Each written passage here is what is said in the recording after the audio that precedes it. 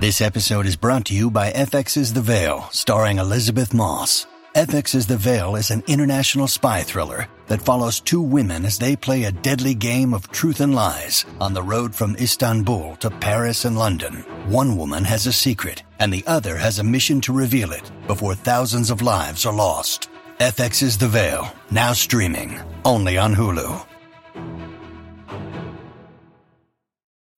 When you need mealtime inspiration, it's worth shopping Kroger, where you'll find over 30,000 mouth-watering choices that excite your inner foodie. And no matter what tasty choice you make, you'll enjoy our everyday low prices, plus extra ways to save, like digital coupons worth over $600 each week. You can also save up to $1 off per gallon at the pump with fuel points. More savings and more inspiring flavors make shopping Kroger worth it every time. Kroger, fresh for everyone. Fuel restrictions apply.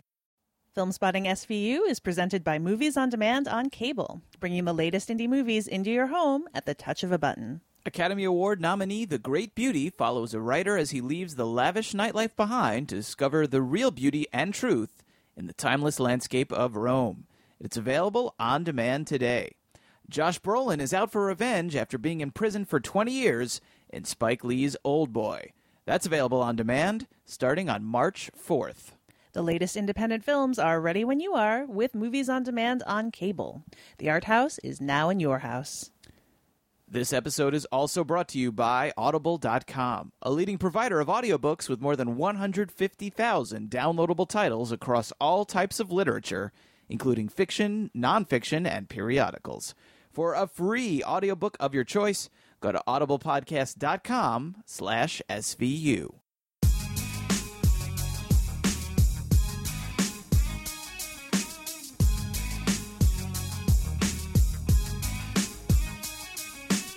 From New York City, this is Film Spotting, streaming video unit.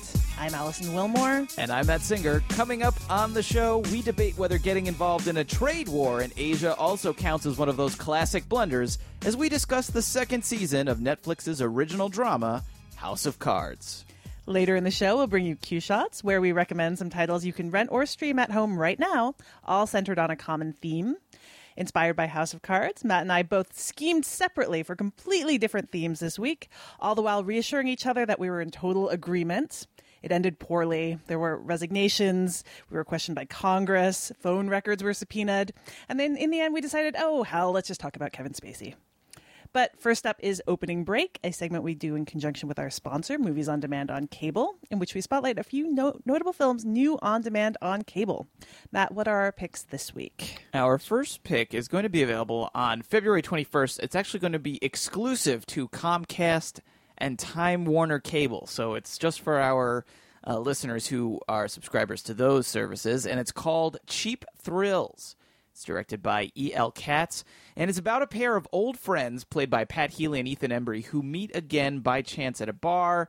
Healy's character is he's a new dad. He's got a bad job. He needs money, and that's what makes him particularly susceptible to the manipulations of this other couple the two guys meet at this bar, and they're played by David Kickner and Sarah Paxton, and they get off on daring people to do stuff for money. So it starts out as this very easy way to kind of have some fun at a bar, make a couple of bucks. But then the foursome, they head from the bar to the couple's home, and the stakes of the bet start to rise, and things start to get a little more interesting and dangerous. I'm Colin. This is my wife, Violet. It's Violet's birthday today, so we thought we'd go out on the town, get a little crazy. Violet and I came up with this idea for an awesome night. What do we have to do? Whichever you fellas does the shot first gets $50. Boom. Wait, what? Oh! Meanwhile, wait, what? I'll give you $200 whoever touches that stripper with a slap. Hey, you the one hit one of our girls? No, I swear to God. $500 if you hit him first. It's a very simple premise, but it's a fascinating study of human behavior. I think plenty of us can understand being frustrated by our jobs and the state of our bank accounts. And by the way, you know, sometimes your life, it feels like it's out of your control. It's beyond your control. You're just kind of going along in this one way and you can't do anything about it. And this is a great platform to explore those ideas without being didactic or, you know, talky about it in the slightest. I mean, it's just this roller coaster, this nonstop game of excitement and horror and comedy as these dares get progressively crazier and crazier. And in the spirit of it, I'm going to dare you right now, Allison, for $500 to. Uh-oh, you don't have a dare. No, I gotta. How about you eat the contents of that vacuum cleaner? Let me see the $500 first. Well, I have to consult with my attorney, and I'm gonna have to get a cashier's check just to, I have to deduct it on my Cold, taxes. hard cash. I like that you actually were willing. If I had perhaps produced, if you had it there, we could have had a conversation. Alas, well, maybe this is something we should Kickstarter in the future. Yeah, let's please do that. Make Allison eat the contents of a disgusting vacuum cleaner, and it is disgusting. It's just It'd be been the used. equivalent of my eating half of your dog, basically. Essentially, that is. Yeah, it's like 30% dog hair in there. Yeah, it's pretty gross. But oh well. Again, if you want to send a donation to start this fund, the email address, as always, is SVU at filmspottingsvu.com. I may not have learned the lesson I was supposed to from Cheap Thrills. I'm realizing that now. Maybe not. It sounds like it could be an interesting pairing with Compliance. Yes, another Pat Healy film. Yes. Yes. I haven't seen it yet, but reading about it, it seemed like it touched on a few ideas about where people are willing to go in kind of these unusual social situations. Definitely. If you like the actor Pat Healy and also movies about how far people can be pushed to do things they wouldn't normally do in strange situations. There you go. There you go. It's a double bill. Niche. It's a double bill to... But even if you don't want to watch them both, which would make for an intense evening, it's a really good movie. It's worth checking out. So that's Cheap Thrills, and it'll be available starting on February 21st on Comcast and Time Warner Cable. Our next two picks are available to all cable subscribers, as far as I know, and the first one is called Alan Partridge Alpha Papa, or just Alan Partridge, I think, in some places. It might just be called that in the U.S. It was released in England as Alan Partridge, Alpha Papa. It's directed by Declan Lowney, and it's available on VOD starting on February 27th. In the United States, Steve Coogan, the star here, is probably best known for more of his cult films with Michael Winterbottom, like 24-Hour Party People, or maybe he's done some mainstream stuff. He was the co-star of Around the World in 80 Days. Just recently, he co-stars in Filomeno, one of the Best Picture Oscar nominees this year. So, but in England, really, he's best known as a comedian, and his most famous creation is definitely Alan Partridge, this very insecure, very superficial radio television host. He's played the character on radio, on TV, but this is the first film with Alan Partridge in it. It's actually co-written by In the Loop and Veep's Armando Iannucci, who is great. The film itself is about a hostage situation at the radio station where Alan Partridge works, and I think he winds up becoming the negotiator who has to talk down a disgruntled coworker. The Alan Partridge TV shows have not always been easy to see in the U.S. I remember when I worked at Kim's, we actually used to rent like bootlegs, I think, of the VHS tapes of the show, which tells you both how long ago that was and how hard it was to find, because they were not. I don't think they were CDs or DVDs. I think they were VHS tapes, and people used to rent them too. Which this was back in the day. I think they're available now. You can actually buy them on Amazon, or you can get your hands on the series on DVD. But I don't really know how much of the show is required as a prerequisite for the film. I'm guessing none. They're releasing it here, and they're having, and the show I don't think ever played. If it did play on maybe on US BBC network, America or something, it did not get watched by many people. Make a big splash here, so they're expecting people who haven't seen the show to see this movie. It's getting a release, I think, from Magnolia. So so I'm definitely, I've seen a little of the TV show, but I just like Steve Coogan, so I'm really interested in checking this out. That's Alan Partridge, Alpha Papa, or maybe just Alan Partridge, available on February 27th. And finally, available on February 20th, is the film Jimmy P: Psychotherapy of a Plains Indian. No extra Alpha Papa on this one. Directed by Arnaud Desplechin, an excellent director. He's the guy who made films like Kings and Queen and A Christmas Tale. I think this is his first film since A Christmas Tale, which is 5 years ago. Has an excellent pair of lead actors, Benicio del Toro and Matthew Almeric, who is in most of Desplechin's films. He plays George Devereaux, was a real life psychiatrist who treated this person, this Jimmy P. It's based on a real case. That's Del Toro's character. He's a Native American who suffers from all kinds of trauma essentially in the wake of World War II. He comes back sort of a broken man, and their relationship and their friendship is sort of about how he is his therapist and also his friend. The film played at Cannes. got a bunch of good reviews, but it's gotten a very quiet release. Hasn't gotten, really any attention at all. Maybe the title, Jimmy P. Psychotherapy of a Plains Indian. Lacking a little something? I don't know. It may not be helping much. But, you can't always judge a book by its cover. You can't always judge a film by its title. So, that the director and the stars here, they make me very curious to check it out. I'm looking forward to that one as well. That's Jimmy P. Psychotherapy of a Plains Indian. And I'm actually realizing it's available now, actually. February 20th, when we're recording this, is several days ago. So, Jimmy P. Psychotherapy of a Plains Indian, available now. Allison, we're going to get to our Q shots and Kevin Spacey in just a second, but first we want to give a shout out to Audible, who we are quite pleased to have back as a sponsor of Film Spotting SVU. Audible.com, of course, is the leading provider of audiobooks on the internet with more than 150,000 downloadable titles across all types of literature, including fiction and nonfiction and periodicals.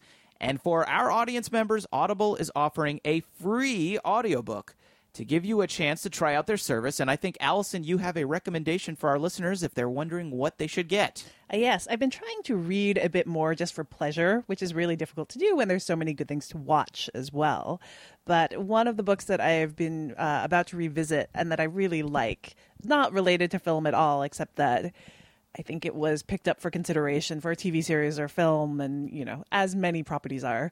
But it is The Magicians, written by Lev Grossman, who is a senior writer and book critic for Time magazine. It's often interesting to see the kind of novels or films that critics turn out. Mm-hmm. And he has made what could be called, I think it gets described as Harry Potter for adults. And I think that sells it a little short. It is a kind of Harry Potter-ish story about a school for magicians, but it's also like that by way of Jonathan Franzen. It's got a lot of a darker side to it and a kind of a pretty serious treatment of its characters and ideas about being an overachiever and ideas about the pursuit of happiness and kind of childhood fantasies. It's a great book, and it's part of the reason I've been wanting to revisit it. And I think the idea of listening to it as an audiobook is also very promising because it's the kind of story that would carry over well. And this one's narrated by the actor Mark Bramhall. So that's The Magicians. It's written by Lev Grossman, and I highly recommend it if you're looking for a good read or listen, especially listen in this case. Try it out on us. Okay, so to download The Magicians for free or another book of your choice, go to audiblepodcast.com/SVU. That's audiblepodcast.com/SVU. You got to know when to hold up, know when to fold up, know when to walk away, and know when to run. You never count your money. When you're sitting at the table, there'll be time enough for counting when the dealing's done.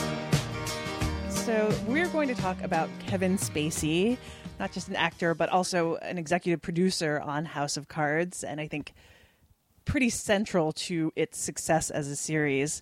He's had a pretty interesting and deep career as an actor, and definitely in starting out in smaller roles and growing into stardom. Do you have any thoughts on how his career has gone, or like his interest? He's got a kind of interesting place as a leading man. He does.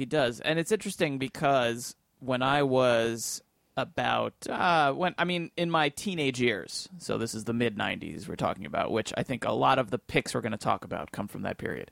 Kevin Spacey was my favorite actor, at least working at that time. Interesting. I think a lot of it had to do with the fact that he was in a lot of the most interesting movies of that period. I mean, movies like The Usual Suspects and L.A. Confidential. I mean, those were really powerful movies to me when I was 15, 16. Seven, remember? Seven. He was That's right. Yeah, he's John killer. Doe. And they kept him secret. Even though it wasn't necessary. Right. He was not a character in the movie until he's introduced as the killer. Right. It wasn't really a surprise, except on, for people who when he showed up, you're like, oh my God, it's Kevin Spacey. Right. And he wasn't even that big at the time. No. This is like 95, I think, is Seven. So yeah, I think so, yeah. He's fairly unknown at that point. But yeah, I don't think he was credited in the movie to sort of keep it a mystery. You're right.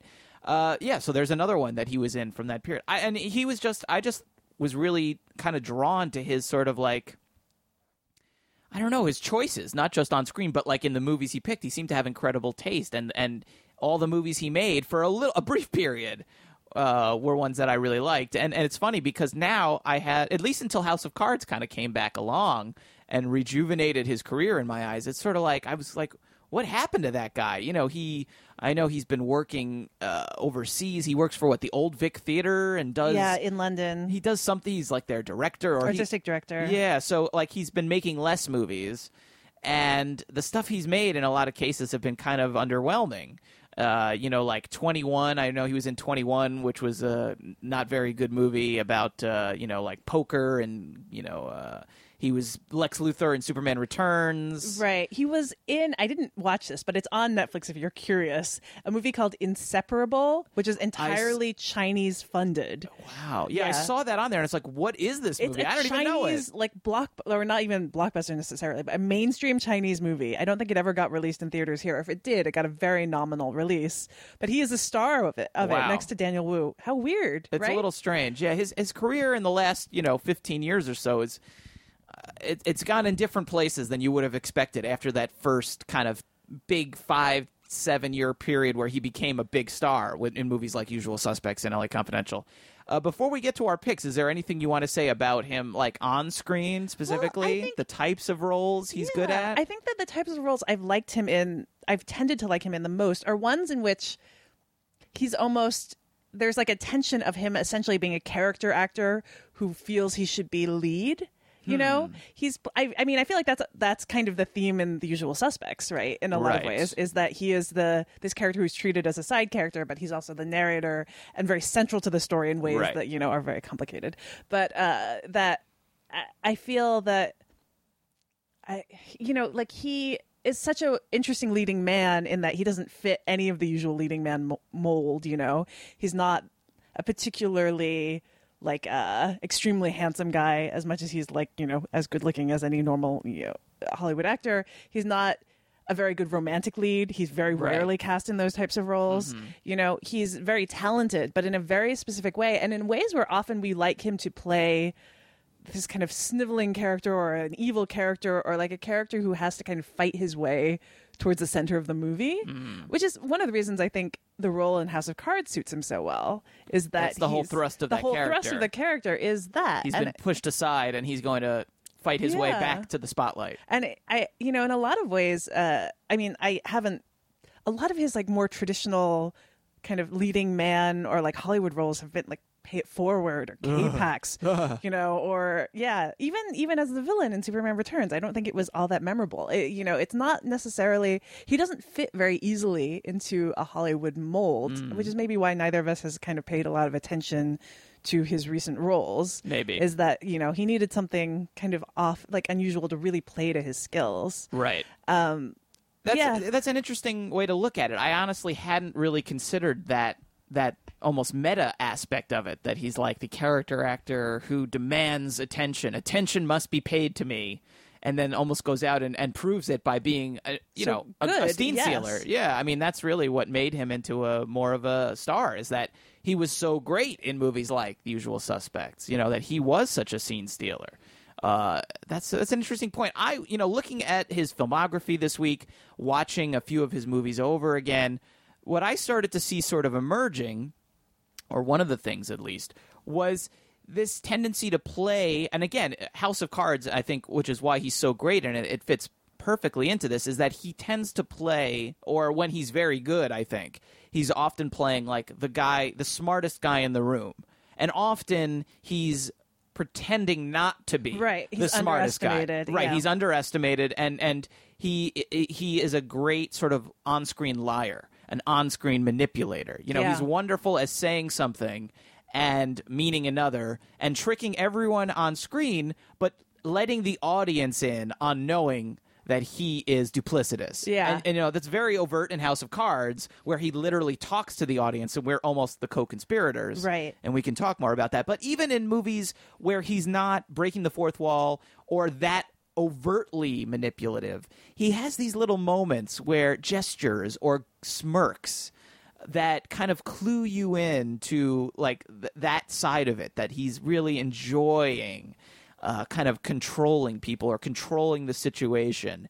And that's something that could be said of a lot of the movies. We already mentioned Usual Suspects a bunch of times. I think that fits perfectly. I know that fits perfectly with both of my picks. So I think that's definitely in there as well. And it's interesting because, I wonder, like you said, those movies that don't fit in, and like a lot of the later movies, like the Pay It Forwards, or even like American Beauty, where he won an Academy Award for that part, but it's not really playing to a lot of his strengths. It's not. That guy is not really who he came to be famous playing on screen, and he's never really returned to anything like that since then. And, that's a movie that was right in my Kevin Spacey wheelhouse. Spot, yeah. And I liked that movie a lot at the time, and it hasn't aged all that well. I didn't have a chance to rewatch it this week. I'm kind of dreading. I actually don't want to go back and rewatch it. It's not one that I feel a great urge to go back and rewatch. Yeah. And we should mention before we finish this also, he has directed 2 movies. Yes. They're both actually very kind of... They're different classic examples of when an actor directs a movie. Albino Alligator, in which he did not star. Right. Is kind of like this very claustrophobic, play-esque. It's like a stage play that's filmed, about like criminals in a hostage situation. That's on Netflix if anyone wants to check it out. I've actually never seen that movie. I have seen it and remember very little about it. Okay. It's one that used to play on like IFC a lot. But I remember it being like pretty solid. Having like as often is the case with actors directing, has good performances. Good performances. Yeah, I think Matt Dillon is in it, right? Yeah, I think so. Matt Dillon, Faye Dunaway, and Gary Sinise. Yeah, so it's a nice little cast. But no Kevin Spacey. He's just the director. He's just the director. And then Beyond the Sea, which is like your classic passion project gone wrong. Yes. Yeah, in which he stars as Bobby Darin. He sings. Right. He sings. He directs. He dances. He acts. In terms he romances Kate Bosworth, I think. If you want to make the narrative about the kind of, this whole idea of the supporting character actor kind of fighting his way to the spotlight, this would be kind of maybe the proof of that, of him, being like all singing, all dancing, star in this classic biopic. Not, even though he I think was nominated for a Golden Globe for this, it's not one I would recommend. But it's almost a fascinating mess because it's so bizarre. It is, and also just like for the project that he would choose for himself, the project that is his passion project. This is the thing. There's something kind of interesting about that. Yeah, and he again, and Bobby Darin, at least as he plays him, is not the master manipulator who's the smartest guy in the room. Right. That's not what that guy is. I mean, the one thing I will say to his credit, and then we should get to our picks, is just. He can sing. Yeah. He has a good voice. And it's funny, you mentioned before we started this strange fact that before he became an actor, he was what, Allison?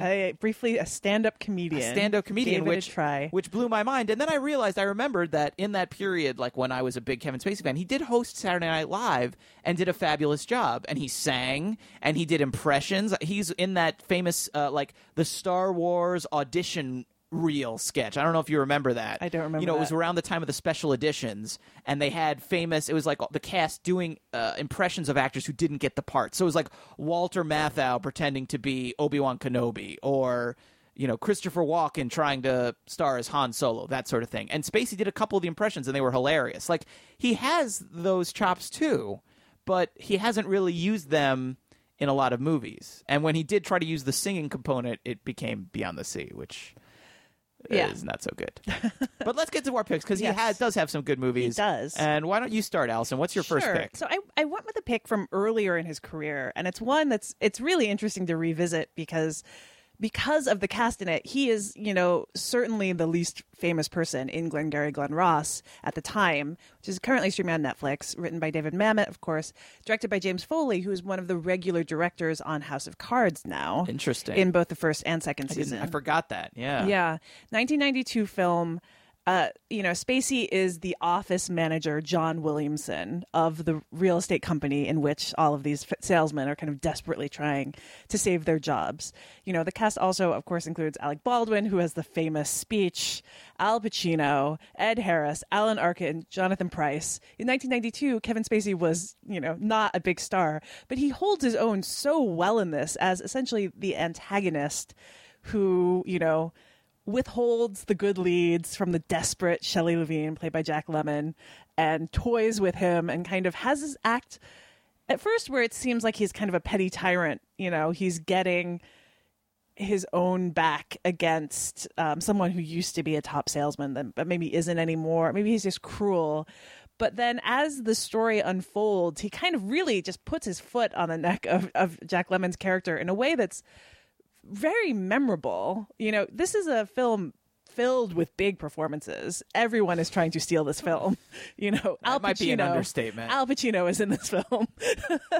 But it's amazing how well Spacey, kind of holds his own in this crowd of of actors showing off, essentially, which is, I think, what this movie is, oftentimes in a very pleasurable way.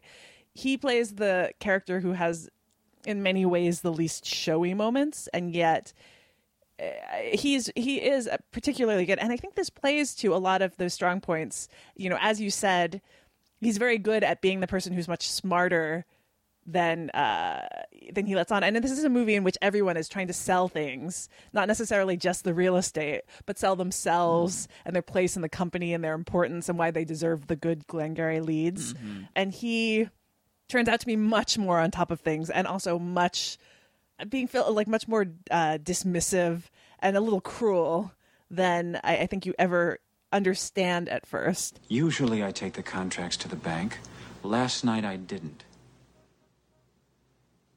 Last night I stayed home with my kids. How did you know that?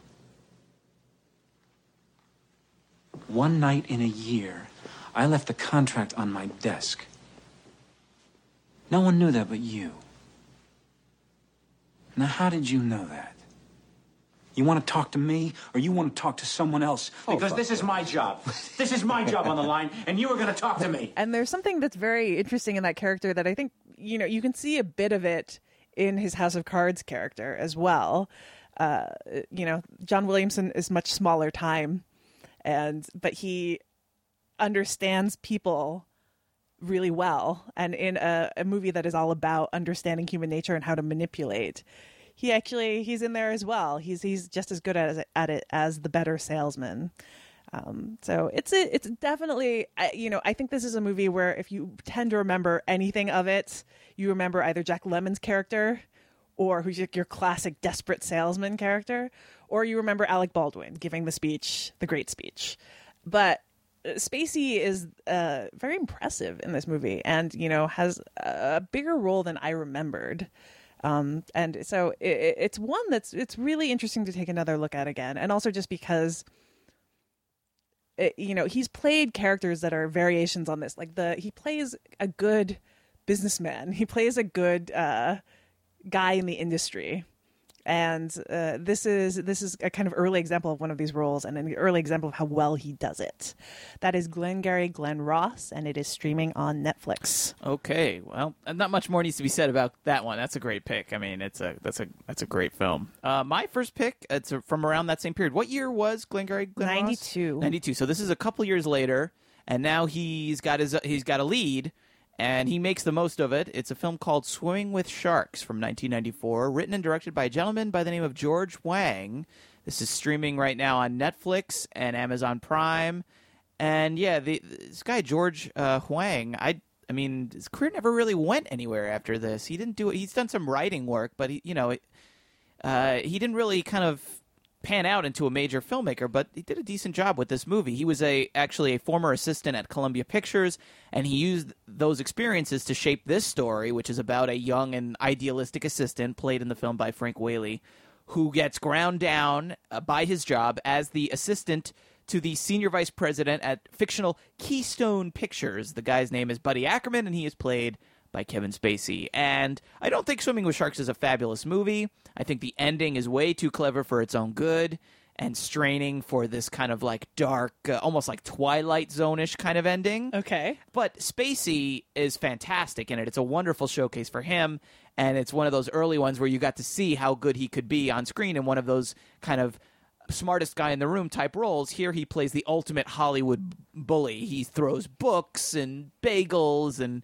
he's constantly screaming at him and cursing at Frank Whaley in front of the entire office. He steals his ideas. He gives him zero credit. it's really, I mean, when you mention in Glengarry Glen Ross where he's like the least showy part, he made up for it in this movie where he is the most showy part. I mean, everyone else is really just standing around watching him just chew the scenery, swallow it, digest it slowly, and then excrete it. I mean, it is just it's the Kevin Spacey show. But because I was such a big Spacey fan after The Usual Suspects and LA Confidential, like I said, I definitely saw this when I was a teenager, and I liked it okay. And I definitely assumed at the time that this was 100% like what it's like to work at a movie studio. And later internships I had at a few of them suggested the film was not that much of an exaggeration, although the real Buddy Ackermans of the world weren't quite so mean. They were more subtle about their insidious natures. But anyway, that's a story for another time. But just to say that there is sort of a kernel of truth to this that I can recognize. But it is interesting watching this movie again, which I did last night for the first time in maybe 15 years. And, you know, as a kid watching this movie, you sort of associate with the Frank Whaley character, and you root for him and you feel for him. And now, as a guy in his 30s, I'm watching this movie, and while Kevin Spacey's character is horrible, I really appreciated sort of the intricacies, those glimmers, the stuff that's sort of between the lines that Spacey is putting in there. And then at the end of the movie, he has a very interesting speech because the whole film is sort of framed where the Frank Whaley character, and this is not a spoiler because it happens at the beginning of the movie, he sort of kidnaps the Kevin Spacey character and like holds him hostage and kind of berates him. And then through flashbacks, we see his career at the movie company. So that's going on the whole movie. And at the end, Kevin Spacey finally gets to sort of like answer his charges, essentially. And he gives this fascinating speech, not about how he's been misunderstood, but that essentially that the Frank Whaley character is impatient. And that you know, like he's like, I put up with your garbage for a year. And Kevin Spacey says, I put up with that garbage from someone else for 10 years. I waited my turn, you know, like, and he has this really interesting speech about how the younger generation of people are impatient and they feel entitled and they want their spot. And millennials hadn't even been invented yet. And what's so fascinating is that he was probably right then and he's more right now, which is absolutely fascinating, is that this horrible villain who's so despicable, kind of likable in his awfulness because he's so shameless about it, that he may also be right in some ways, which I found very interesting to catch up with. See, that's the trouble with your MTV microwave dinner generation. You all want it now. You think you deserve it just because you want it? It doesn't work like that. You have to earn it. You have to take it. You have to make it yours. But first, Guy, you need to decide what it is you really want. It's a good movie, not a great movie, a great performance from Kevin Spacey. And if you've never seen it and you like Kevin Spacey on like House of Cards where he's really chewing the scenery too, I think you'll enjoy this one too because it's a lot of screaming and it's big, it's broad, it's a lot of fun. So that's Swimming with Sharks. It's streaming now on Netflix and Amazon Prime. All right, my other pick is another one about a company in like a short period of time. I think it actually would make a really good double feature with Glengarry Glen Ross. It is Margin Call, which is currently streaming on Amazon, iTunes, Google, Vudu, YouTube, and other places, or currently rentable on those places. It's the 2011 film that's directed by J.C. Chandor. It was his first film. He's gone on to make All Is Lost. But it is set... If Glengarry is actually set in 2 days in a real estate office, Margin Call is set in 36 hours in a Wall Street investment bank that sets off, basically, is not entirely responsible for, but does set off the 2008 financial crisis. And in it, interestingly, Kevin Spacey plays Sam Rogers, who is like the very compromised voice of morality and kind of restraint. He is the floor manager on this firm where they've just done layoffs, and he's trying to rally his troops when it becomes clear that one of the people spots that they need to dump these assets that are kind of too risky, and essentially by unloading them they start the financial crisis. But he is the person who tries to say, you know, this is going to wreck the economy. This is like our dumping these assets will crash the economy, and is overruled. And then is the one who has to go out into the room and tell the traders to do this thing and basically blow up their careers in doing this, but will be paid out. You know, like he is the guy who knows that this is wrong and yet also has to rally the troops and has to he's the tired one. He's the one who's like beat up by the system, and it's an interesting role for him, especially after a lot of these roles that he's done before this, in which he is the shark, right? He is the guy with the killer instinct, or the one who is willing to reveal himself for being ruthless underneath, that he is so tired and just wary and yet unable to kind of pull away from the system. It's a role that works really well for him, even though I think that this movie is stacked with a lot of kind of very memorable, kind of quietly showy turns. Zachary Quinto, Paul Bettany, Demi Moore, who's good in this as well, Simon Baker, Jeremy Irons. Eventually, they're like levels, like bosses in a video game. They're revealed on like upper and upper levels of this investment bank. The real question is, who are we selling this to? Same people we've been selling it to for the last 2 years, and whoever else will buy it. But John, if you do this, you will kill the market for years. It's over. And you're selling something that you know has no value. We are selling to willing buyers at the current fair market price, so that we may survive. You will never sell anything to any of those people ever again. I understand. Do you? Do you? This is it. I'm telling you, this is it. Spacey definitely makes a mark, and it's interesting in that the movie starts off with layoffs, like, you know, large layoffs in this company, including some people who have been there for years, and he is in his office crying, and it turns out to be over his dog. His dog is dying of cancer, not over all of the people whose lives are like devastated at the moment from being laid off.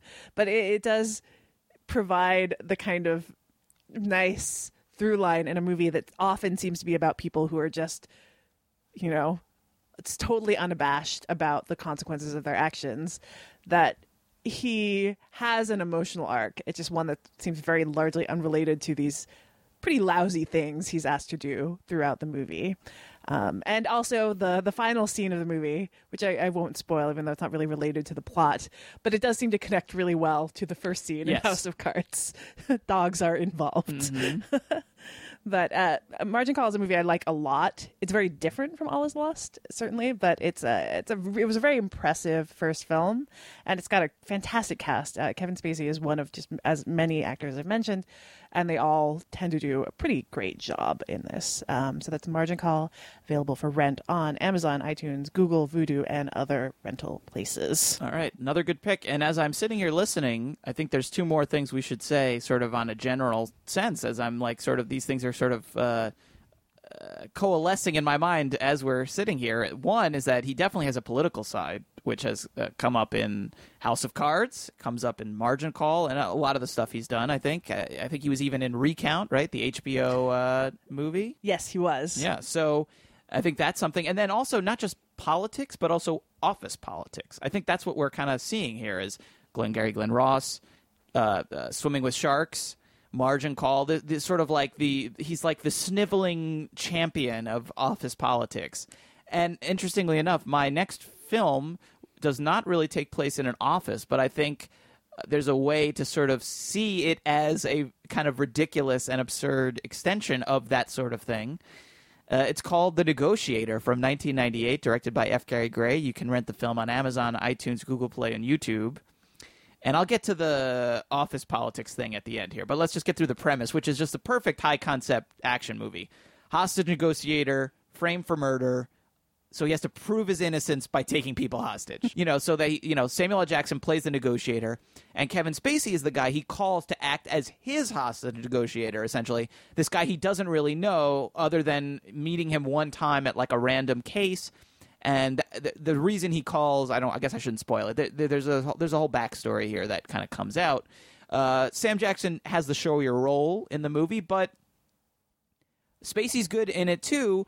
And it's kind of fun to see him in this because he hasn't made a lot of action movies or thrillers, really. I mean, L.A. Confidential, I think you could probably call at some points, like at the end of the movie, is kind of an action scene, and it's a thriller-ish. But his parts of it are more of the cop office politics part. Exactly. Well. Yes. Yeah. They absolutely are. Outbreak, though. Let's not forget. Yeah, that's like maybe his high action there. High action, chasing that infected monkey. Absolutely. Yeah. Well, he hasn't made many of them. Let's say. Right. And of all the actors, I was trying to think of this. Of all the like big name A-list or B-plus list actors in Hollywood over the last 20 years, how many of them have like held a gun on screen less than Kevin Spacey? He doesn't make a lot of movies where he's shooting guys. In this movie, he has a gun. He actually shoots it a single time. He takes it out of the holster a couple times, but he only shoots it a single time, which is interesting. But the role is still, even though it's an action movie, it's well suited to Kevin Spacey's talents because, again, he's playing a negotiator. He's playing the guy who's sort of kind of keeping the peace, who's kind of weighing all these different things. And he sort of what you were saying about the outsider who's kind of trying to push his way to the center of the screen. That's exactly what this movie is actually about because he's brought into this situation. Everyone else knows Samuel L. Jackson. Essentially, like all of his friends are the guys outside, and they're trying to get in and end the situation. And some of them might be trying to kill him. There's a whole conspiracy involved. And he's the guy who keeps trying to wrestle control away from these guys. I was called here, and I want to do it my way. He's very like. He doesn't want to shoot anyone. He wants to talk things out, and everyone else who's there is very hesitant to do that. Is this your command or is it his? You had him distracted. We saw an opportunity to end this. We had to take it. No, you put me and those hostages at risk. That's what you did. And that's not how I work. First, we talk. It was my call. We don't feel this man can be talked down. Oh, really? I've been here a half hour. How do you know that? With all due respect, sir, I have kept a zero casualty rate for 5 years, precisely because this kind of action is a last resort. This is not your command, Sabian. Yeah, that's right. You know what my command is? To get those people out safely. That's my command! Well, you don't know this man, Lieutenant. Yeah, he has to kind of negotiate, and there is a little bit of a political aspect to it in terms of like the office politics. And actually, there's even more to it when you consider like essentially the office politics at this particular Chicago precinct have gotten so bad they want to kill Samuel L. Jackson. So it's like the extreme of that. I just rewatched the movie today. It's aged pretty well. It's a very satisfying thriller. It has some lovely twists, some excellent acting, and beyond Sam Jackson and Kevin Spacey, just a fabulous sort of like Margin Call. It's like every actor in this movie is good. They're not quite as famous as the Margin Call cast, but just great character actors. David Morse, J.T. Walsh, Siobhan Fallon, Ron Rifkin, John Spencer, and Paul Giamatti is one of the hostages. One of his earlier roles. This is after Private Parts, but it's still early in his career. But he's the comic relief. He gets all the funniest parts. He's really funny, and it still comes down to that that chess game between Spacey and Jackson. And I was thinking about this as I was watching it and thinking about how few action movies Kevin Spacey has made and how dumb so many action movies are, and not necessarily in a bad way. They're just brainless. They're fun. They're entertaining. And here, this is a movie about smart people. It may not be the most brilliant movie, but the characters in it, they're smart. Like, part of the fun of the movie is Sam Jackson is a hostage negotiator. He knows what they're going to try to do to beat him. He knows all their tricks and tactics. So it becomes that chess game, and you need smart people, or people who can at least play smart on screen. And that's something that Kevin Spacey does do well, as we've already said, playing that smart guy. So yeah, that sounds like something that should be pretty simple to do, but I think in practice it's harder than it looks.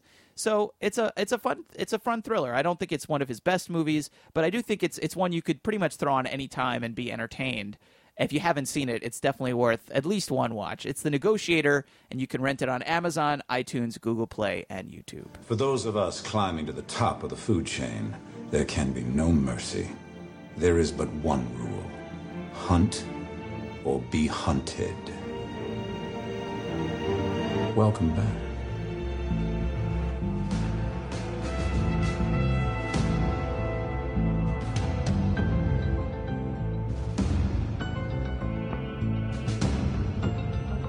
Well, that brings us to our listener's choice section.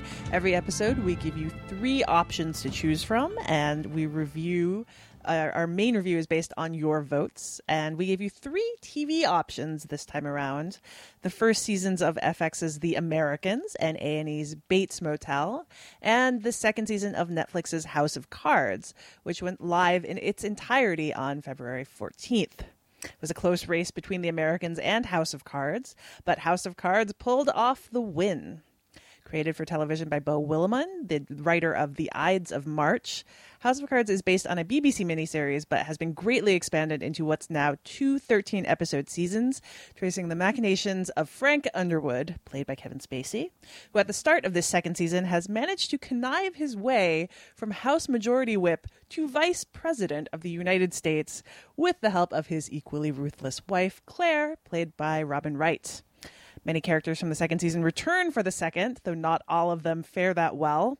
The figurative and literal body count is higher in the second season than the first. Among the new characters introduced are Molly Parker as Representative Jacqueline Sharp, whom Frank helps get selected as his replacement in the House. There's also Terry Chen as Xander Feng, a Chinese billionaire. Derek Cecil as Seth Grayson, a highly effective, if not so trustworthy, political operative. And Jimmy Simpson as a hacker named Gavin Orsay. We discussed the first season in episode number 28, which is also the episode we did live from Videology, so you can go back and revisit that episode. As I recall, Matt, we both had some reservations about the show then. So my first question for you is, do you like it more now, having watched all of the second season?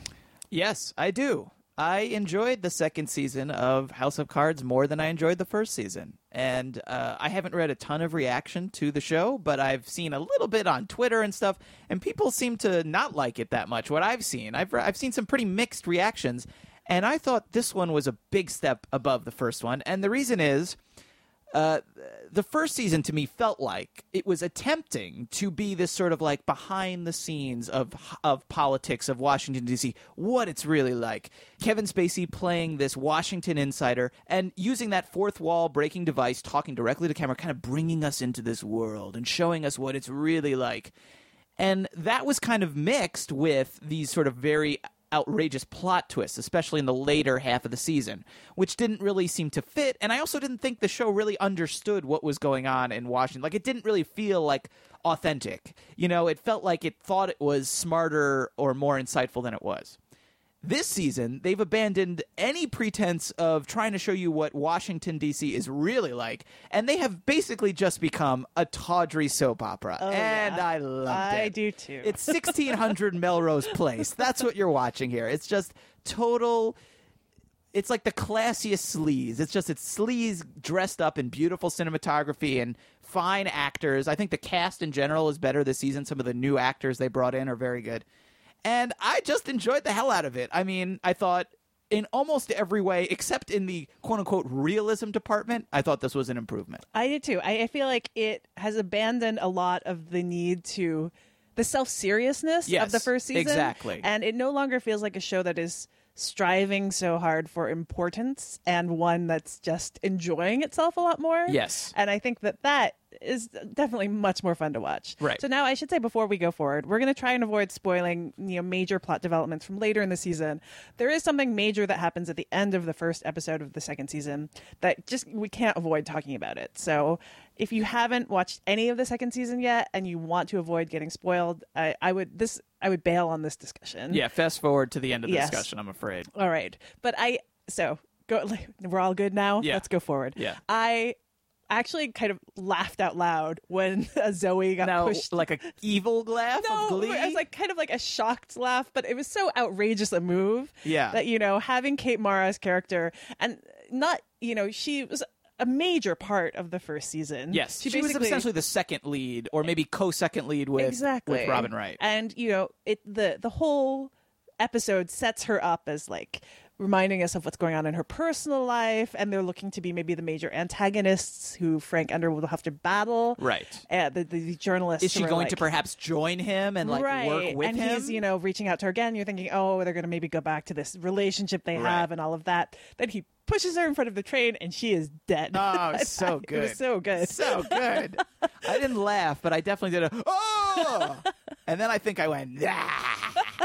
something like that. Yeah, we're horrible people, and maybe that's why the show appeals to us. I feel like that exact glee is Yes. what, like, the enjoyment that you're supposed to be getting from this show. I agree. I agree. Yeah. And this series, I think at one point, I think it was Sam Adams, who has been a colleague of ours and a writer, who pointed out the kind of, is this Chinese billionaire supposed to be evil in being introduced having like what's basically like a bisexual bondage asphyxiation threesome, and all of that. And there's kind of like every character is introduced like a supervillain in this. The hacker character played by Jamie Simpson actually has a guinea pig named Cashew who he strokes like a supervillain, like a Bond villain. Yeah. Yes, and he's one of the least evil characters in the spectrum of things. There's even a sequence where when an episode is devoted to Freddy, the character who runs the ribs place. Yes. And we see him in the morning, and for whatever reason, his morning routine is made to look like American Psycho.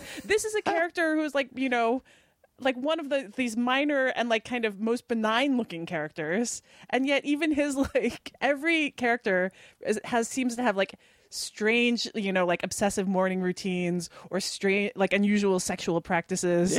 Like every single character in the show. I'm telling you, 1600 Melrose Place. That's what it is. That's what's been so enjoyable about it. Yes. Everyone is so kind of quietly over the top. Yes. I will say one other thing. I mean, to your, you mentioned, shoving poor Kate Mara in front of a train, and I think they even like.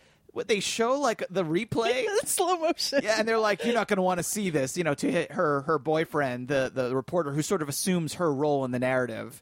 The police show him the footage, and they actually show it on screen, and there's like a big splat, like they don't even like cut away.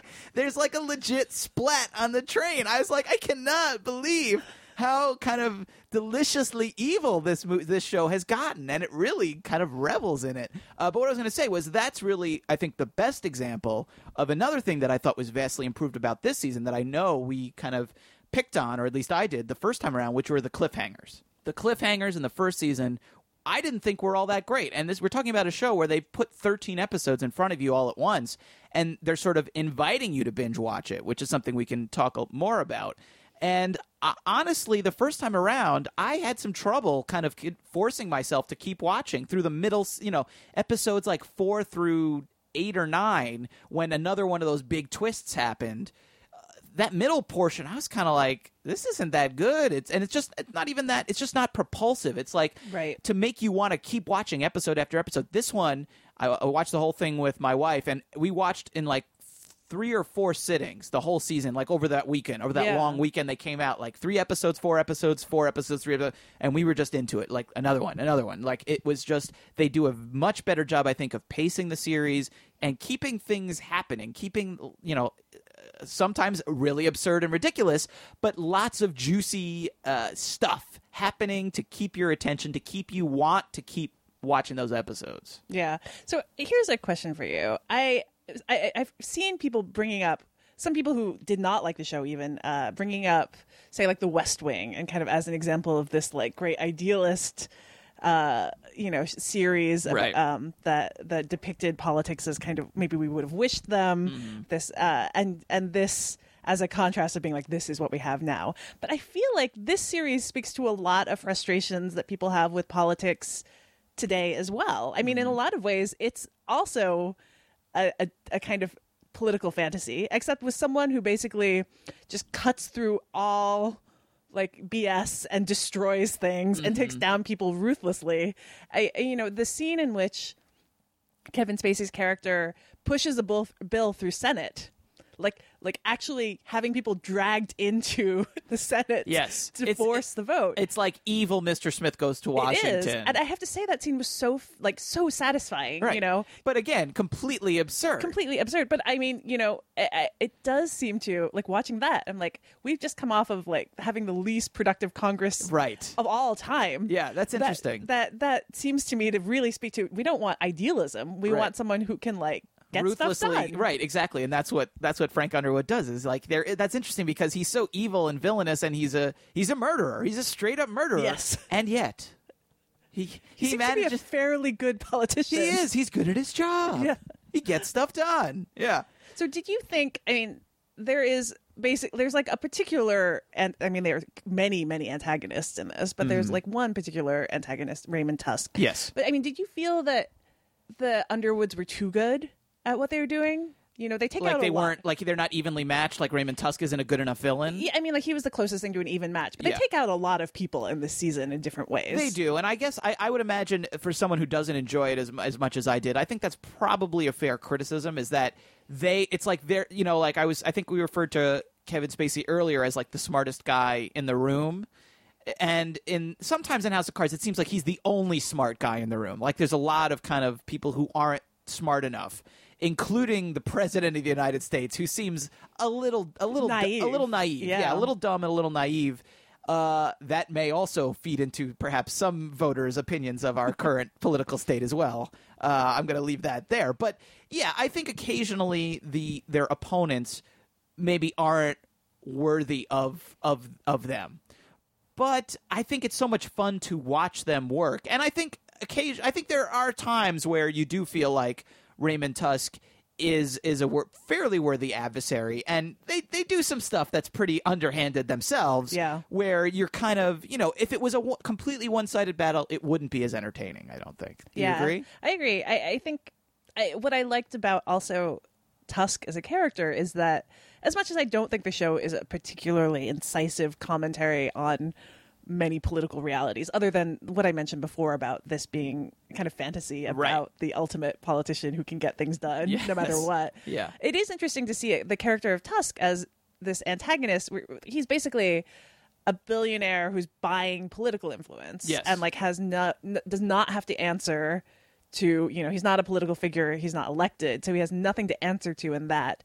And it becomes a really interesting, damning portrait of him as a guy who's so used to getting his way, and in this way that's, very immoral as well, that was interesting to me. Right. I mean, I don't think this is a show that invites very deep readings, but there definitely is a theme in this season about money and power and the difference between them, and there are some characters who are explicitly there to tease that out. I think that their PR representative who sort of joins the cast, there's actually Seth. two of them, Seth. There's two of them in the show, but the second one who joins their staff specifically, and we don't want to spoil too much, for people who are still going through the season, but like his allegiances are sort of in question. And at one point he gives this sort of speech where he says like, I could have the money, but I realize that if I do this, I'll have power, and to me that's more important. And that really becomes the question of the season, is which is more powerful? Right. It's power. They have a literal battle between power, Raymond Tusk's money and the power of the White House, of being the guy who's sitting next to the president and having his ear. It's like what ultimately is more powerful. And I think that's moderately interesting. I don't think that really is all that. Theme, yeah. I don't think that's really thought about too seriously or too deeply, or that you're going to walk away from this ready to write a massive treatise on the subject. But I certainly think it's there, and I think it's just a well-placed theme that fits perfectly with what they're doing on the show this season. Yeah, I agree. I also, we've talked about Kevin Spacey, but I think Robin Wright is very good in this. Yeah. She is she manages to not just hold her own, but there are some scenes where I feel like she kind of is even the stronger performer, just through this incredible kind of calculation and under poise. Mm-hmm. She's this very graceful character who is also terrifying. Right. Yeah. I think she actually benefits, and I think she's fabulous on the show. It's interesting because she has less screen time than Spacey, and she doesn't have the device of looking at the camera. Yeah. But in some ways, that almost makes her the more interesting character, because Robin Wright is so good at not showing what she's feeling or how she like when she manipulates people. We really don't know sometimes what she's thinking, how sincere she is. Sometimes she does things that seem almost altruistic, or that she wants to help someone. Her storyline involves this sexual assault sort of and this bill that she wants to have passed.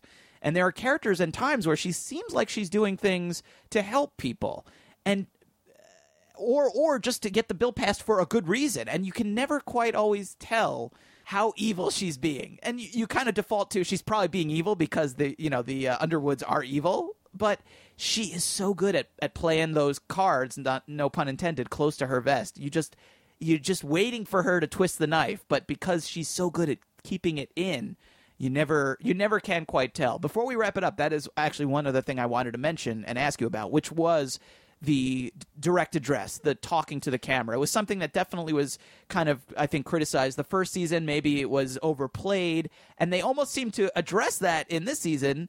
By the first episode, he doesn't speak to the camera the whole episode, and then at the very end, he has this very dramatic, turn to the camera and like, did you think I forgot about you? And and it's sort of like once again as he's done something even more evil, kind of making you even more complicit in his evil ways and crimes. What did you think about the that device last season and this season? It struck me as a little too theatrical oftentimes in the first season. It's something that I liked part of the time, and other times I was like it felt a little too much. But I think that it suits the more over the top theme of the second season much more. Right. I mean, and it also, as when the show's not leaning really hard to be like, you are complicit in these things, and more to be like, you're a co-conspirator. Isn't this fun? Yes. Yes. Like, or like, can you believe this guy? Which is like, I like that the second season cuts away some of the amounts of like the direct address for just like looks to the camera. Like Kevin Spacey will do these kind of exasperated or like knowing glances at the camera, and it's a lot of times it's be like, check this idiot out, you know, or something like that. Right. And that there's something very fun about that. Yes. I think it's a little. It's got a bit more lightness to it. Yeah, I think I agree. I think they underplayed it a little more this time. They don't use quite as much of it. Sometimes it's almost like a line here or a line there at the end of a scene. And you talked about it being theatrical. I thought sometimes maybe it got a little too theatrical. He starts quoting, like famous, whatever, Shakespeare or just famous quotations, just in a way that seemed a little, again, maybe bringing back that wanting to be important in a way that I think this show isn't and shouldn't try to be. Right. By trying to sort of quote famous works of literature or whatever. It's just like, just own up to the fact that you're just a tawdry soap opera. Just live in that. But I think you really hit it. It's that it moves it from being kind of complicit in the last season to being kind of a co-conspirator in this season, and it makes it a little bit more fun when it feels like you're part of the evil. And the other thing I started to wonder by the end of the season when, and I won't spoil anything here, but just like how extreme his actions get and the things he's willing to do to get what he wants, I began to feel like he's legitimately like diagnosably insane, and there is no, like, we aren't, like, it's not that there's a camera there, he's just talking to the voices in his head, and it's like an expression of his madness, and I found that to be quite satisfying and believable for his character, so I like that. Yeah, it's an interesting read. I feel like it's funny, as this show has gone along, even though his actions have become more and more extreme, I feel like the show normalizes them in a way by making everyone else so outrageous in their own way as well. Yeah. By having Robin Wright in lockstep, by having even the characters who are seemingly more normal, like Jackie Sharp, have these kind of weird moments. Like, there's one. It's revealed in one of the episodes that she has a tattoo, and just her explanation for why she has that tattoo is, even then you're like, what? Yeah. Like weird. Even the characters who seem more balanced and to seem to have a bit more of a toehold in the real world tend to have just kind of odd habits or odd secrets that are interesting to reckon with. And I like that the show portrays DC as this place just filled with sociopaths, a hive of scum and villainy. Exactly. That's what makes it so fun to watch. Yeah, absolutely. So that is House of Cards. It is currently on Netflix, and as you can tell, we've both enjoyed the season a lot. Bring on more. season 3. I'm ready. Yes. All right, let's wrap things up with our Behind the 8 Ball segment. You know how this goes. We give you 3 new titles, 2 listener recommendations, and 1 film chosen blindly by number from our My Lists on Netflix. And, we each give you those. And I think Allison's going first. You ready, Allison? I am ready. Okay, so let's start with 3 new titles. Okay, first up, new to Fandor is Reality. This is the new film from director Matteo Garrone, who directed Gomorrah, a film about the Camorra in Naples, and a really interesting one. This is about reality television. It tells the story of Luciano, who is a fishmonger, who becomes obsessed with the Italian version of Big Brother and becoming or appearing on it, to the point where it starts to crack his sense of reality itself. And it's been described as a dark comedy. So that's Reality. It is new to Fandor. New to Hulu is Mr. Death, which is the great Errol Morris documentary about Fred A. Lutcher, who made improvements on the electric chair and other forms of execution imprisoned, and then got caught up in a scandal involving Holocaust denial. And as always, Errol Morris is able to kind of lift out the stranger and darker parts of people's personalities in interviews, and this is a great example of that. It's new to Hulu and new to Netflix, and I have not seen this yet, but I'm very interested in seeing it. Passion, which is the latest film from Brian De Palma. Yeah. It is, as all of his films are described, as Hitchcockian, a thriller about professional and romantic rivals, played by Rachel McAdams and Noomi Rapace from Prometheus.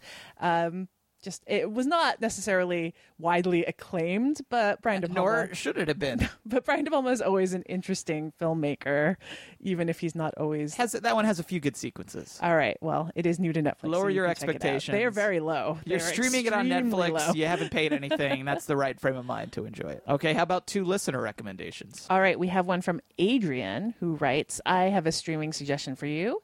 Bigger, Stronger, Faster. It's a documentary about Chris Bell, a competitive weightlifter, who examines the use of performance-enhancing drugs in sports such as wrestling, bodybuilding, and cycling. As a weightlifter, he loses to other competitors because they are juicing. He takes a hard look at the world using examples like his brother, Arnold Schwarzenegger, and Sylvester Stallone, all of which are his childhood heroes. He struggles with the idea that his heroes cheated. The documentary works because it's examined so well and presented from both sides of pro and anti-steroids. Bell takes a careful approach not to lean either way. The audience decides where they land with the argument. With the latest Alex Gibney hitting VOD recently, The Armstrong Lie, this would make an excellent companion in a double bill about cheating. It's a thoroughly entertaining documentary and informative without being manipulative. Sports lover or not, this movie should appeal to any movie lover. It's currently streaming on Netflix. I know that's a film both of us have enjoyed. Yes. Yes, so I would second that recommendation. And Kyan writes in, so I'm a New Zealander. Love that you guys took aside a whole episode last year to feature New Zealand films. But unfortunately, the hands-down best New Zealand film to date, in my opinion, Boy, was not available for streaming at the time. I'm sure that's why you guys didn't feature it, and not because it was a blind spot for you. It is the highest grossing film in New Zealand's local box office history, and it is also our best. It is funny, it is emotional and poignant, showing Taika Waititi to be a true artist. He's the third Concorde, having written and directed many of the series' episodes. It is the rare film that both struck a chord with audiences, which actually got Kiwis to return multiple times to the cinema, which almost never happens, as well as being critically valuable. I honestly don't understand how it failed to get proper distribution in the U.S. Films like Whale Rider got a lot of exposure internationally, but that film has always had a very it's ethnographically valuable for you to see it sort of film, as opposed to being a legitimately good film. This is how I view many of the films funded by the New Zealand Film Commission. Boy feels completely honest and has everything I want from a movie. That is currently streaming on Netflix, and it's also new to Fandor if you want to check it out. I will admit it's a blind spot for me. I've heard great things about it. I haven't seen it either. It's one that's been on my list for a while. So that does kind of make me want to see it more and maybe actually, get things off of my queue as opposed to just leaving them sit there for a while. Yeah. Okay. Well, speaking of your queue or your my list, how about one random film from your my list? You gave me number 11, which is a film that I think someone has written in to recommend before. It is Shadow Dancer. This is the film directed by James Marsh, who also is a documentarian as well, and stars Clive Owen, Andrea Riseborough, and Gillian Anderson. And it's about a single mother and IRA terrorist who's captured and faced with either turning on her compatriots or going to prison and also being separated from her child. So, I don't know, it's got a lot of interesting people in it, but so that's how it ended up on my list, but haven't seen it yet. All right, Matt, are you ready? Take your time. Right. Take your time. All right. 3 new picks. Okay. First off, how about a little more Kevin Spacey love on the podcast? I think we mentioned it very briefly, but it wasn't one of our picks because I think it's a little obvious, and I like to pick some less obvious stuff, but why not a brief plug here for The Great LA Confidential, which is newly streaming on Amazon Prime. It's, of course, the great adaptation of James Ellroy's epic crime novel about Los Angeles in the 1950s, and Three Cops played by Kevin Spacey, Russell Crowe, and Guy Pearce, who team up to take down a massive conspiracy. One of my all-time favorites, and a great Kevin Spacey performance. He's yet another suave manipulator, as you pointed out. More office politics there. He plays Jack Vincennes. He's the LAPD's liaison to this Dragnet-style TV show called Badge of Honor. Fabulous movie. It's streaming now on Amazon Prime, LA Confidential. And one of our listeners there in your section mentioned Alex Gibney, right? I think so. Yeah. I've got my second and third picks are actually an Alex Gibney double feature of documentaries here that are both new on Netflix. Enron, the smartest guys in the room, which is the phrase I've used on this episode now that I think about it, and Casino Jack and the United States of Money. They're both streaming again on Netflix. Gibney, of course, is the almost too prolific filmmaker behind at least 1 or maybe even 7 films every single year. And they're all well-researched, well-assembled, a little dry, and worth seeing. Enron was from 2005. That was really his breakthrough film as a director. That one's, of course, about the energy company that crippled California. And Casino Jack is from 2010. That was about the infamous Washington lobbyist Jack Abramoff. And just in a strange bit of coincidence, there is also a fiction film about Jack Abramoff. It's called Just Casino Jack. And it starred who, Allison? Kevin Spacey. It did indeed. Everything is connected.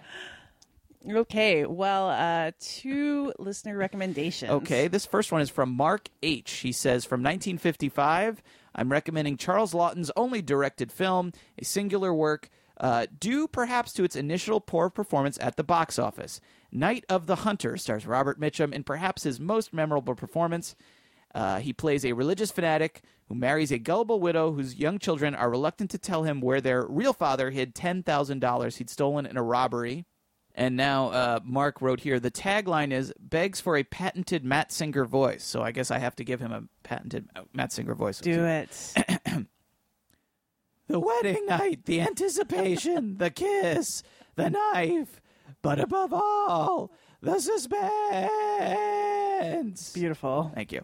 Night of the Hunter has an 8.1 rating on IMDb and 98% on Rotten Tomatoes. It's available for streaming rental now on Amazon, iTunes, Google Play, Vudu, and YouTube. I know SVU is a streaming show, but I should also give a plug to the 2-disc Blu-ray set from the Criterion Collection. It might be the most gorgeous black and white film I've ever seen. So that was Night of the Hunter, rentable on all those places and recommended by Mark H. And we've got a recommendation here from Andy M. He says, I just watched That Guy Who Was in That Thing, an 80-minute documentary on Netflix about character actors in Hollywood, and was pleasantly surprised. They interview about a dozen of these guys, most of whom are recognizable if you're a film lover, but whose names mostly escape us. Their faces are recognizable once you look up their names, and then the light bulb turns on and you remember their roles. People like Zach Grenier, Xander Berkeley, Gregory Itzin, and so on. It's a fun game. Mention a character actor's name and see if you can name anything they've been in. They discuss the ups and downs, the many joys and struggles of pursuing an acting career, and the kinds of sacrifices and compromises they must make to do so.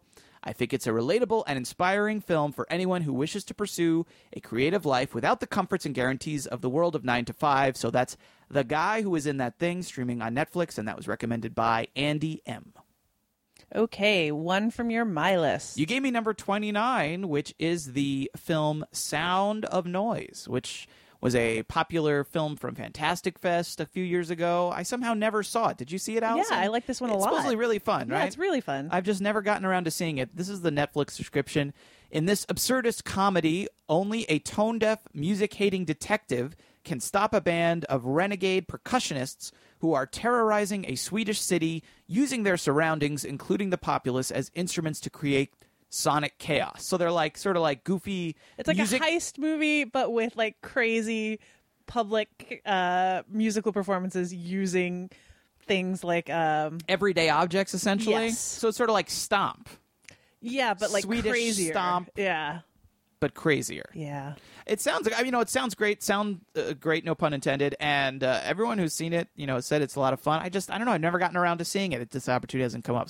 But it's on my list. So hopefully I'll get to see it at some point.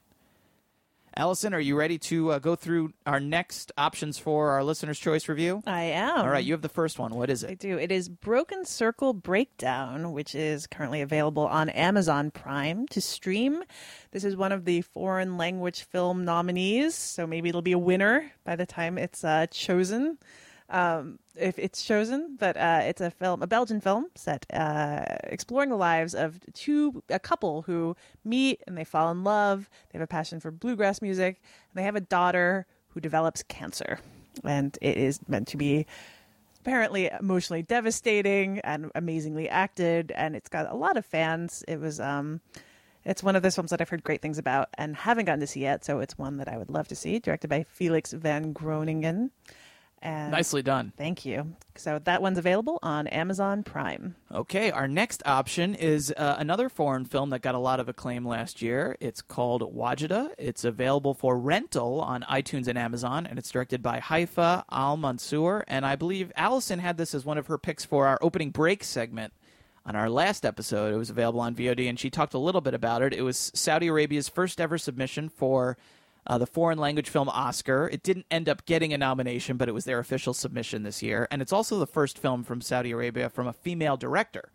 And it's about a young girl named Wajida. She wants to own a bicycle, which in Saudi Arabia, because she's a girl, that's a big deal. And it's about the role of gender in society there. And because the director, we talked about this on that episode, that because the director is a woman, she actually at times had to direct her cast from a van, essentially, like by a radio, because, you know, women are not allowed on the street to be talking to men, I guess, directing them around, right? Is that essentially the gist of it? I think that was part of it, yeah. Yeah, so. Yeah. So, but beyond that sort of like interesting hook, it's supposed to be a fabulous film. It's not just, you know, like, oh, this is, notable for the fact that it was directed by a woman. It's supposed to be a very good film as well. So I've heard nothing but good things about this one as well. And it was one, I think I might have even said this 2 weeks ago, like this was like the number one movie I regretted not being able to see before I had to make my top 10 list last year. So I'm really looking forward to catching up with that one as well. So that's Wajida, and it's available for rental on iTunes and Amazon. And our third pick, I've heard a lot of bad things about, as well as some good things. It is The Counselor, which is available for rental on Amazon and some other places. There's not just the theatrical cut, there's also an unrated extended cut. And I think that if we did go with, if this one did win, I would kind of push for us to do the unrated extended cut. Who knows we might have to have what a second material that might contain. We might have to do a second listener's choice poll if this one wins yes, to determine like, which version. Which cut do we? Yeah, but The Counselor is, of course, the 2013 film, directed by Ridley Scott, written by Cormac McCarthy, the great novelist. This is his first original screenplay. Stars Michael Fassbender as the titular character, who is never named beyond that. There are drug deals, there's Cameron Diaz having sex with a car, Javier Bardem, Penelope Cruz, Brad Pitt. Extremely divisive, but that always makes for an interesting film and discussion. I have not seen it yet. I'm really looking forward to seeing it. So, if that one wins, I think that'll be a lot of fun as well. Yes. So which movie should we review on the next episode of Film Spotting Streaming Video Unit? You can send your pick to svu@filmspottingsvu.com, or, of course, you can enter in the poll on the right-hand side of the page at filmspottingsvu.com. Your vote must be received by Monday, March 3rd at noon. After that, we'll announce the winner on Twitter at our Twitter account, twitter.com/filmspottingsvu, and you will have all that week to watch the film and then join us for our conversation on our next episode, which will be on or around Tuesday, March 11th. FilmspottingSVU.com is also where you can find our show archive, as well as a list of direct links to all of the movies and TV series we discussed on the show. The Film Spotting SVU Remix theme song is by Vince Vandal. You can listen to more of Vince's work at vincevandal.com. And we will be back in 2 weeks with more movie recommendations and the review that you pick. And in the meantime, you can follow us on Twitter at Allison Wilmore and at Matt Singer. And you can follow the show at FilmspottingSVU. That's where we announce the winner of each episode's listener's choice and where we share more streaming suggestions from you, the SVU listeners. For Film Spotting SVU, I'm Allison Wilmore. And I'm Matt Singer. Thanks for listening.